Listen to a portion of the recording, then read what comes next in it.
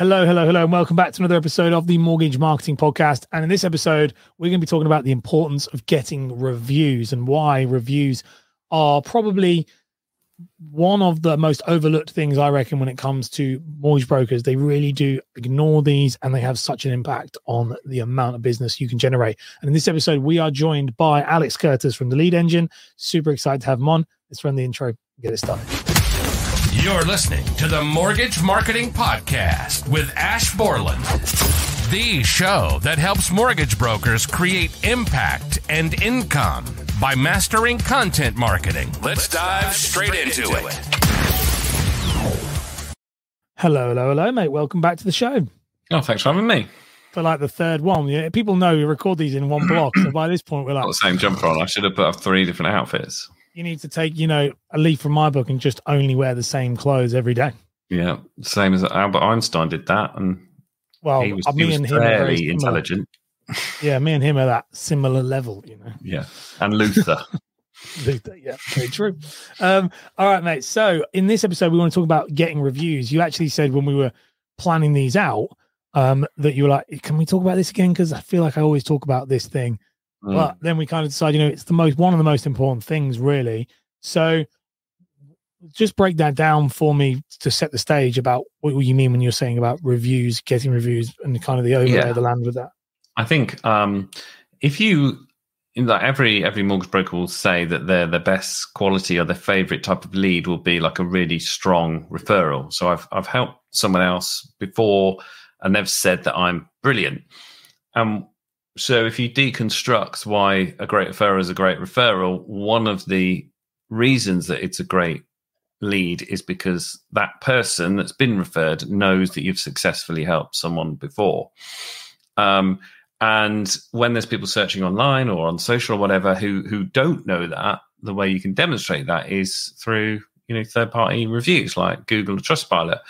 And if you choose Google or Trustpilot, they're ones that consumers are aware of. People know about Google reviews. People know about Trustpilot reviews more than Vouch4 and the other industry ones. It is a way that people believe what they're seeing, if that kind of makes sense. It's like and when people leave genuine reviews, it comes across quite naturally as well. And I just think they're way more powerful than. When people put old testimonials and they put it on text on their website doing it fancy, but they're like not mine. Well, we talked about how it's different for. Well, it's different. I'm joking. I'm joking. I have to do mine because they're on LinkedIn, so that's why. Yeah, no, absolutely. But you can pull them across and do a screenshot of those or whatever. But it's how can you legitimately show that you've helped other people before recently as well?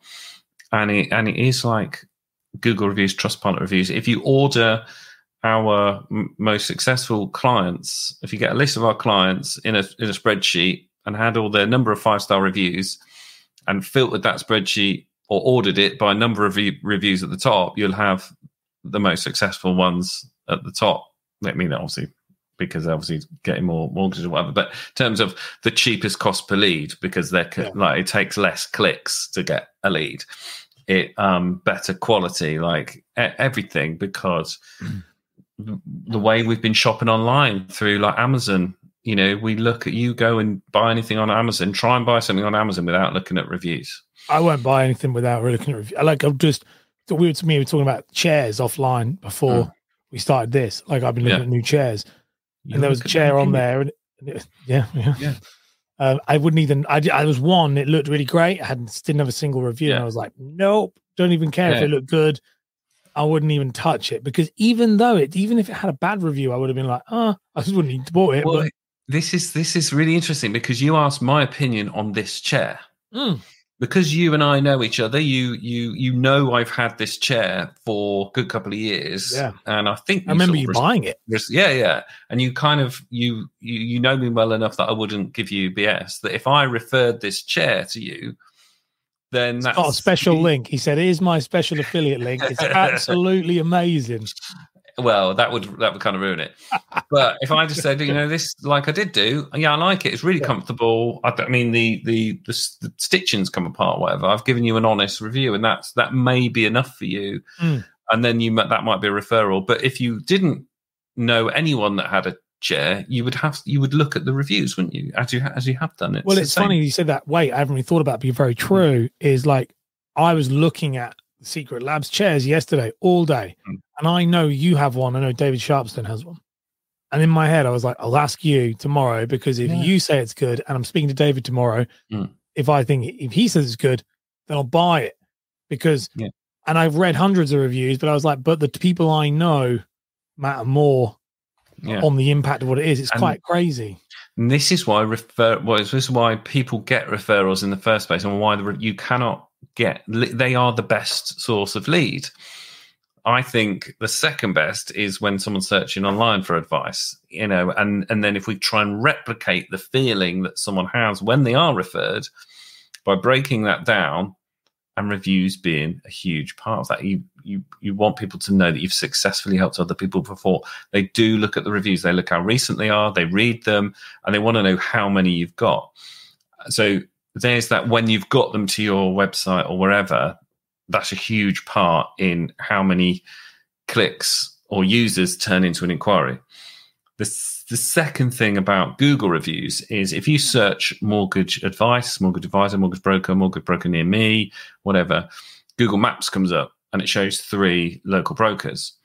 You either win or you lose on there. So you can get featured on there and you can be one of the 3, but unless you're got clear daylight in the number of 5-star reviews, you're going to see dribs and drabs. But if you're the number 1, if you're in a city and you're the number 1, you win. You get a lot of inquiries. Some people will just bypass your website, because on mobile there's a click to call button, and they will just ring you based on seeing the comparison between you and the other. So it just depends on where you are, what your competitors are doing, but it's the best return on investment by far, getting those free leads that have seen that you've helped lots of other people before, and they're ringing you because of those reviews. So you got the 2 massive reasons why I would get reviews as part of my sales process. Which one would you choose then over? I know you've got clients on both. So Google or Trustpilot? So if I'm starting from scratch, I'll go Google, because you've got the Google Maps thing. So depending on where I am, I can get some visibility. So I get, when we talk about customer journey, you've got awareness, consideration. Google reviews provides both awareness and consideration. So it helps people find you. It also helps convincing people to work with you. Trustpilot is super, like, potentially better return on investment if you're in the top 10 of brokers in the UK. So we've got some clients with thousands, like 3,000, whatever. Some people go to Trustpilot looking for a broker, or they've gone to Trustpilot because they've clicked on someone else's Trustpilot and then gone, oh, who else has got? And then they'll go to one in the top 10. We're really fortunate enough to work with 3 or 4 in the top 10 in the UK, and they get leads from Trustpilot from being in the top 10, if that kind of makes sense. But so if you're a monster broker and you've got thousands, or you think you can get to that point, then Trustpilot, great. If not, if you're a one-person operation, you're a startup, I would start getting Google reviews. But, God, man, we could talk about this for ages. So the problem with Google reviews is you need a Google account to leave a review, which puts a little obstacle in the road. So I'd have a free Trustpilot account and the Google reviews account. They're both free, so we're not investing any money if we're like a startup. And I would ask for so on offer, when they're the most happiest, I was verbally deliver that news, and I would verbally ask for a review and kind of explain, look, could you, really just help me help more people like you, however, your client better than me, but ask for it. And then 99.9% of the time they will do it. If it's a joint application, I'd be cheeky and ask if they could both do it. Yeah. And people do. And then if they then come back to you and say, oh, it won't work, so I couldn't do it or whatever, then send them the Trustpilot, because it just means that they haven't got a Google account, they couldn't do it. But at least you can get your Trustpilot numbers up and you can feature that on your website. And you can get a widget that combines your total Trustpilot and your total Google reviews. So it can say we've got X amount of 5-star reviews, and it'll have the Google and Trustpilot. icon on it. Okay. Does that make sense? I feel like yeah, it does. No, it makes complete sense. I think it's a tough one because, as in, it's a tough one for many advisors because I always look at that thinking, which one do you pick? And it's funny you've nailed on a few things that I would have thought from, and as not someone who's like talking like SEO and stuff, is that the Trustpilot one always seems to be monstrously large if they're doing it. Everyone I see who uses Trustpilot, it's in the thousands. Yeah, the premium is expensive. Yeah. Oh, is it? Is that what it is? Yeah, it's like a couple £100 a month, and you think what? Wow. But then the return on investment is very good for the ones that have it on premium. And there's like other stuff. It makes it easier for you to collect the reviews and things like that. But if you're starting from zero and you're not going to make your 200 quid back, there's no point in getting the premium from day one. Like, build your reviews up. I would definitely give them the option. So but no Facebook reviews on there then, because some people are always asking about Facebook reviews. I don't know much about anything to Facebook reviews, so I think they got rid of the 5-star thing and it was like recommendations or whatever.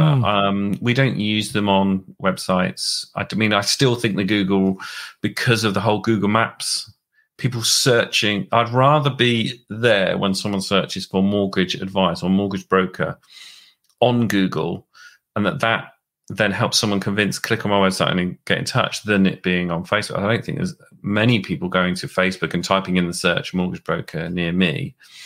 And then or mortgage broker Peterborough or whatever.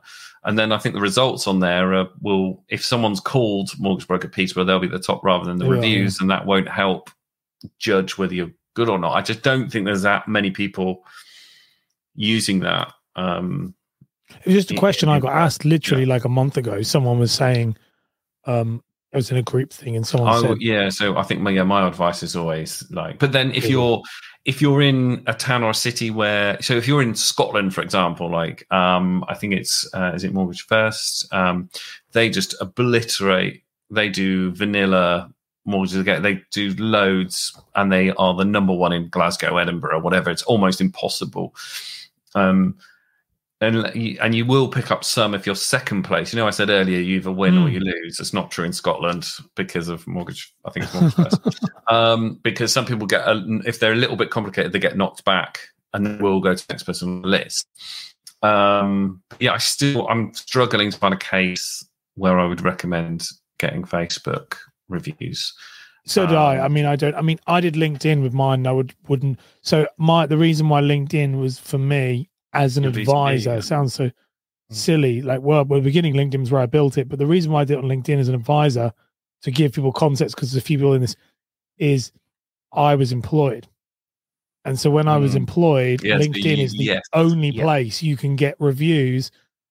And I would say that on the Getting Reviews, just to add some context for some of the listeners as well, because if you're listening to this and you are employed and you're like, that's great, but I can't set up my own Google review account, I can't have a Trustpilot, my employer will kick off.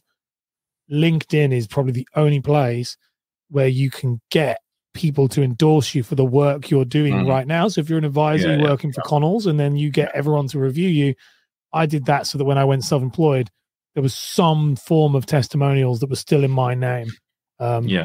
That was really useful. But one of my biggest regrets, I have like 110, I think, or 111 broker reviews on my LinkedIn, and I really wish I'd done them on Google. I really do. I mean, you were around Cambridge. Imagine you were number one in Cambridge. Yeah. Well, I don't work with anybody from Cambridge.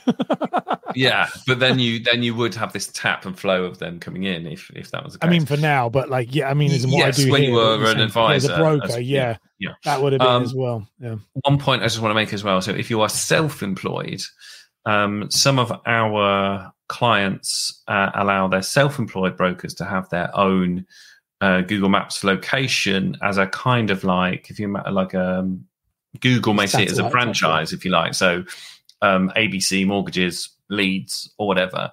And then we work with our clients to actively help the self-employed advisors to generate leads in this way and get their own reviews, which helps the collective as well as their own. So there are some firms that will actively, and then they will class it as a self-gen lead as well. So that you can do this as a self-employed advisor by explaining this to your principal, and if they're douchey about it, I know plenty of principals that would take you would take you if you're good and help. So good. I think good principals want to help you help yourself, which helps them as well. So this can be done if it's so. Sorry, I was in that mode of I'm always talking to business owners, but self-employed, you can do this as well. And even in the middle of nowhere. So I know a couple of people with 6 reviews in the middle of nowhere that are picking up leads from this. You don't have to have hundreds from it. So self-employed advisors can do it as well. I love it. No, that's brilliant, mate. Any parting words before we run it out? Just don't forget, like when you catch yourself buying something, like you'll always look at the reviews and like there's and then me buying a cable for my computer is nowhere near as important as getting financial advice. And I'm looking at those 5-star reviews for that £5 cable on my computer. I'm 100%. I'm never gonna give my bank statement to someone that has never. I don't know they've ever helped anyone else before. Yeah. I'm just not doing it. So I know there are a lot of people who are like, no, I shouldn't have to get reviews, and like my clients I won't ask for reviews. I won't ask for recommendations. That's just again, we've talked about this before. It's not about what you want, what you like. It's about what people want, and they want to feel comfortable. You've helped lots of people before. You've got lots of good feedback. They're not just going to believe you because you say it. Like some people need proof, and that's a really good way of showing it. I love it. Absolutely brilliant. You've been listening to the Mortgage Marketing Podcast with Ash Borland. If you've enjoyed the show, then be sure to leave a review and share it with a friend right now.